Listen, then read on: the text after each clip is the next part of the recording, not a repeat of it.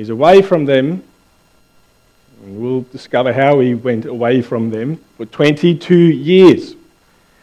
He's in a great place of power in Egypt where there is food because God, in a miraculous way, led Egypt to have food. We'll unpack all of that later. I'll just say that much now.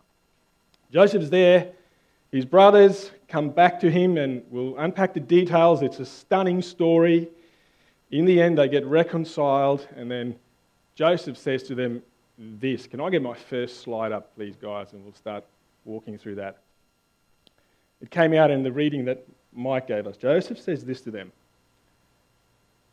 God sent me ahead of you to preserve for you a remnant, which is really to save for you a small group of people through whom God's going to do great things in human history to save this small group of people. God sent me ahead of you to save this group of people and to save your lives by a great deliverance. God sent me ahead of you for this reason. Here's my question to you before we jump into chapter 37. How did God do that? You know, it sort of sounds a bit romantic almost. God sent me. I was given this great heroic job to go and do this job. God sent me here. How? How did God do it? That's the question that we'll unpack today.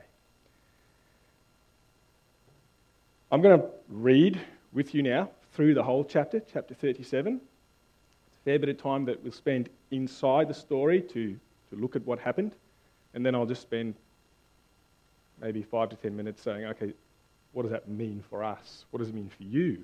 What does it show us about God and how God works with you, okay, and with me and with us? Everyone cool with that? Cool, let's go.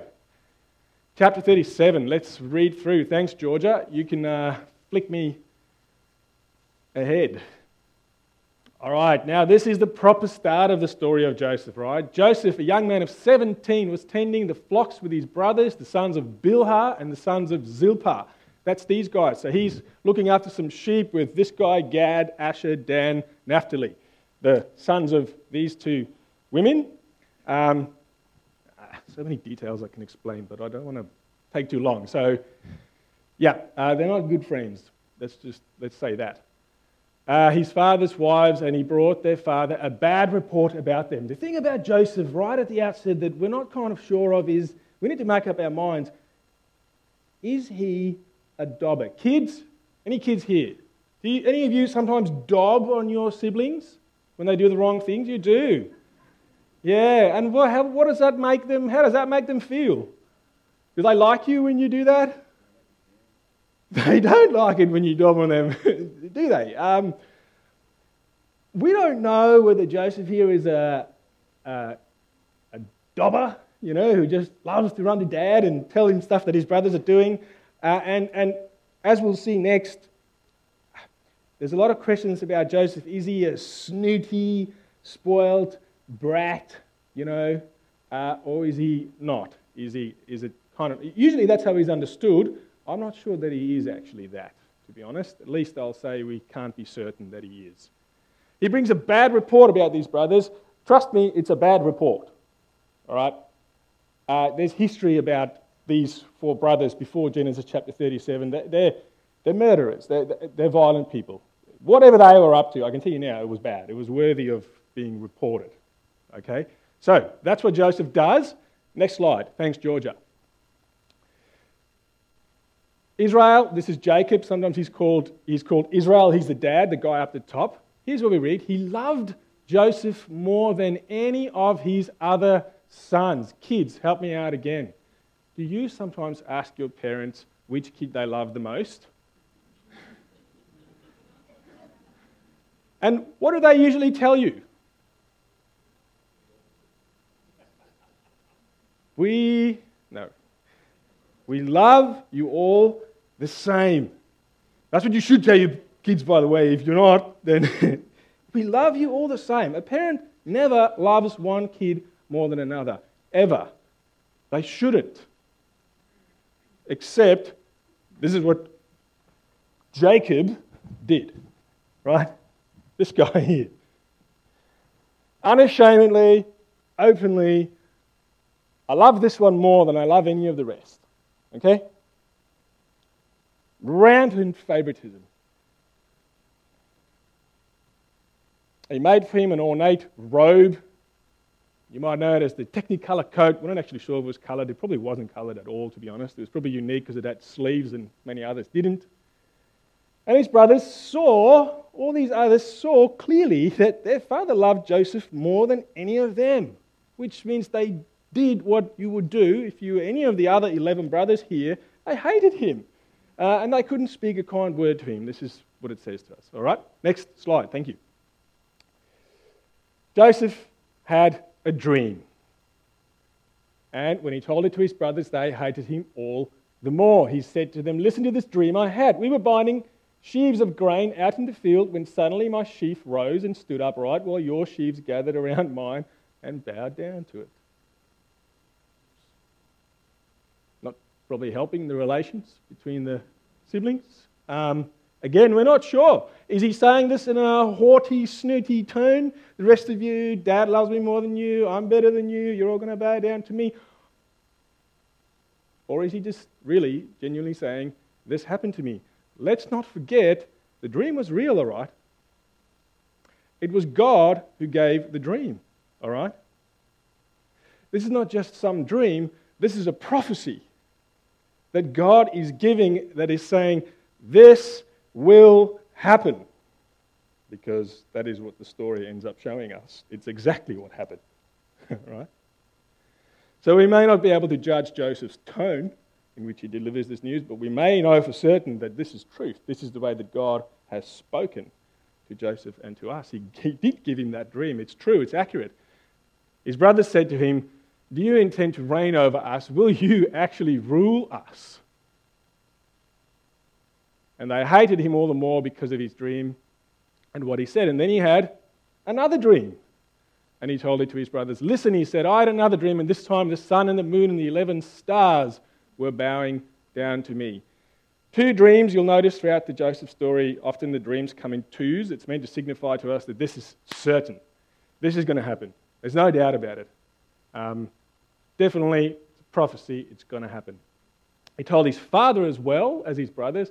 And his father goes, "What's this dream? Will your mother and I and your brothers actually come and bow down to the ground before you?" Spoiler alert, this does end up happening at the end of the story. In fact, that's precisely what happened in the bit that Mike read to us, right? For him, it's surprising. Will Mum and Dad actually bow down before you as well?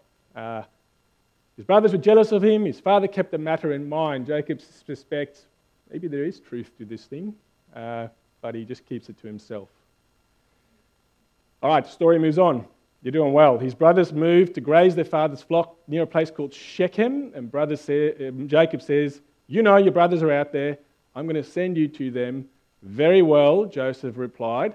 So Jacob said to him, "Go and see if everything is well with your brothers and with the flocks, and bring word back to me." Just, by the way, this isn't just go over the hill and see if they're okay. This is 80 kilometres that he's got to travel. He'll be away for weeks. Probably shows us something about the ignorance and the unawareness on Jacob's part of what goes on in his family. He should know these brothers are rough. He should know these brothers hate Joseph. He's totally blind to the bitterness and the hatred that goes on in his family. He just goes, "Yeah, Joseph will be all right." Sends him off a long way, far away from home. He's got no idea what's going to happen out there in the distance. But go and see if all is well, and come back to me. All right, next slide. Joseph arrived at Shechem. A man found him wandering around in the fields and asked him, "What are you looking for?" He replied, "I'm looking for my brothers. Can you tell me where they are grazing their flocks?" "They've moved on from here," the man answered. "I heard them say, 'Let's go to Dothan.'" Why this delay? And what a strange part in the story. Joseph goes to this Shechem, can't find his brothers, finds a man. He says, "Look further. I'll tell you later." It's just a curious thing at this point, why this happened. Story moves on. Joseph went after his brothers. He found them near Dothan, but they saw him in the distance, and before he reached them, they plotted to kill him. Here comes that dreamer, they say.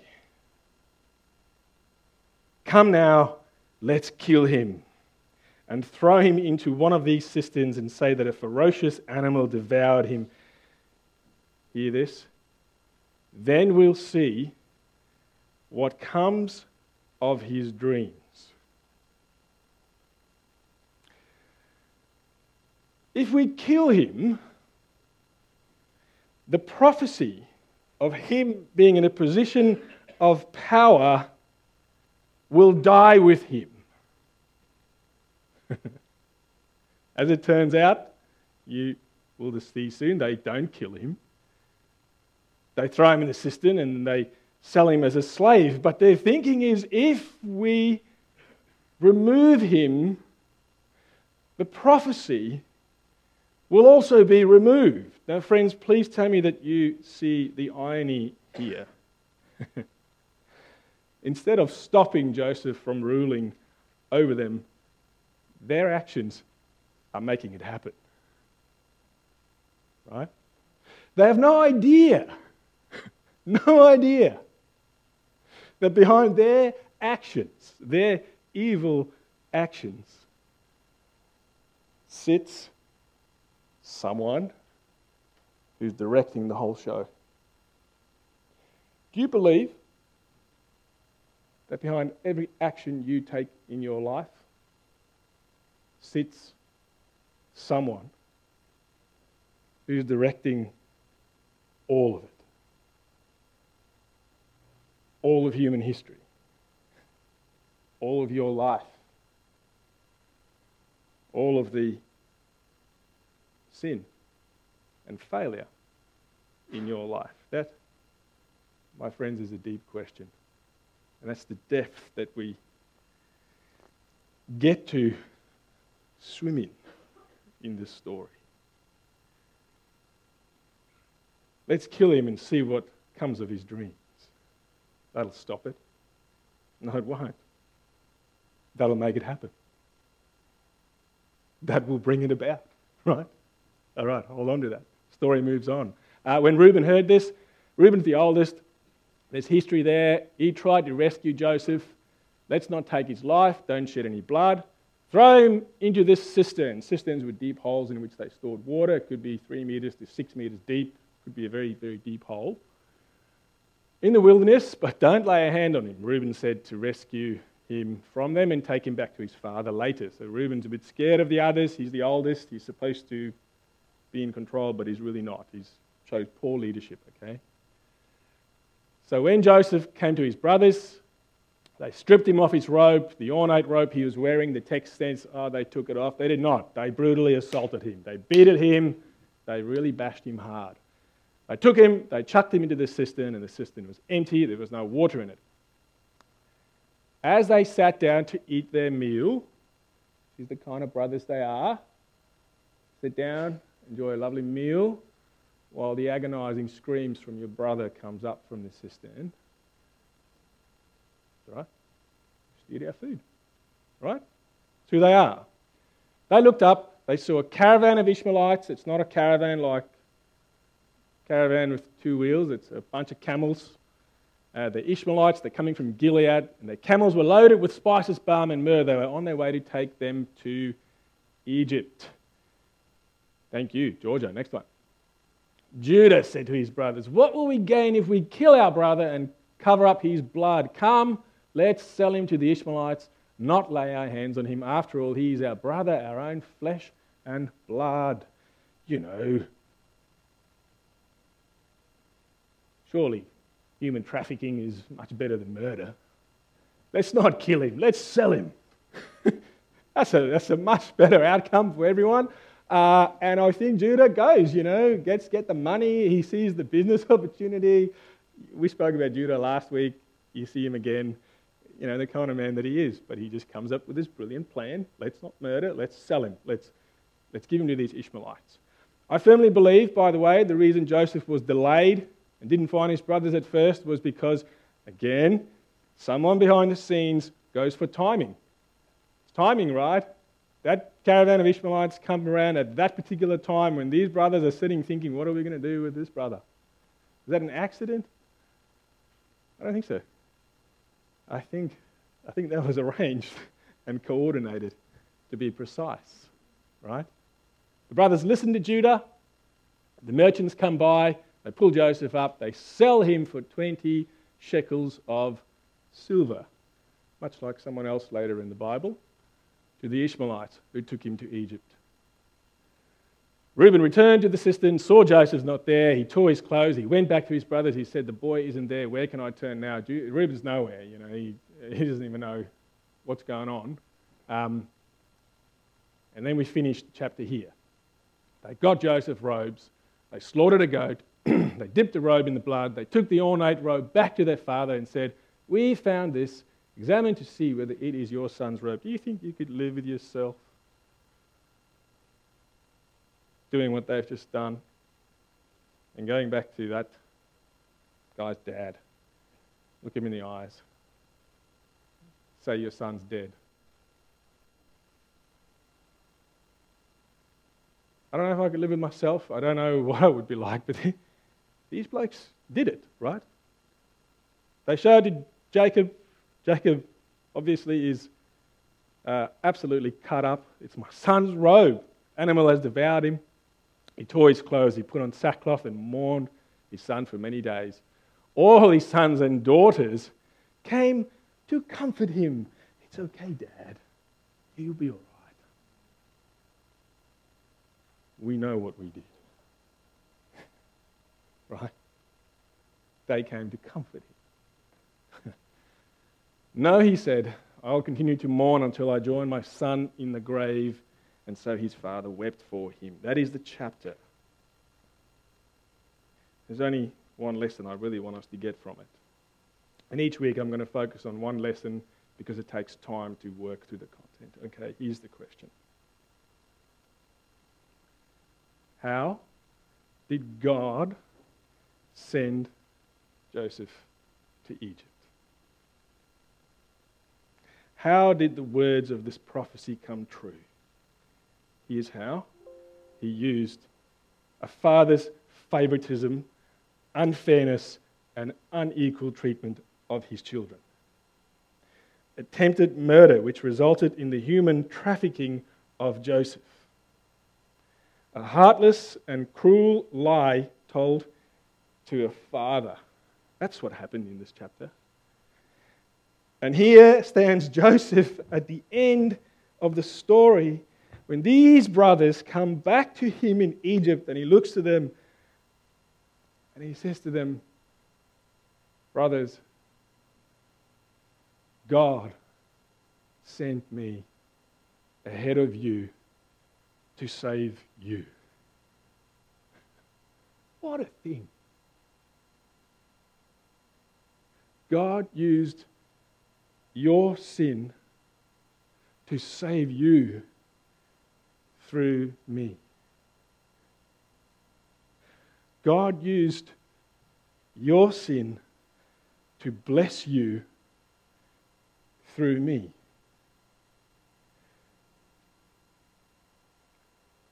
What is Christianity about? What is the Christian faith about? I'm not sure if you know or what you think it is, but I put it to you this morning that that is the Christian faith. God used human sin to bless human sinners through Jesus.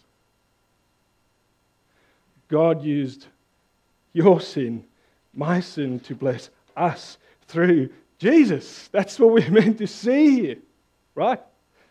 This is a picture of the gospel. Think with me, if you know the story, the Easter story, those Romans and Jews, and metaphorically us, nailing Jesus to the cross, thinking that they are exterminating the blessing of God that He has promised to them in Genesis. They go, let's nail Him to the cross, let's kill Him, that will get the earth rid of Him. Had no idea that instead of exterminating him, they are fulfilling everything that he has intended to happen. By the way, those intending to stamp God out today, world rulers, and maybe even you yourself, I don't know if you're trying to stamp God out in your life today. The lesson is, you cannot stop God from fulfilling his purposes. Nothing is outside of his hands.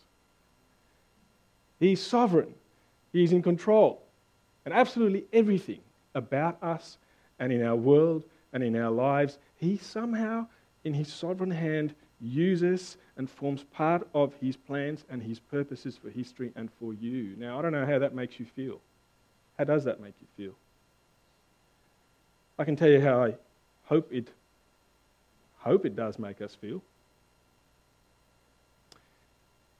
It should give us enormous comfort and confidence.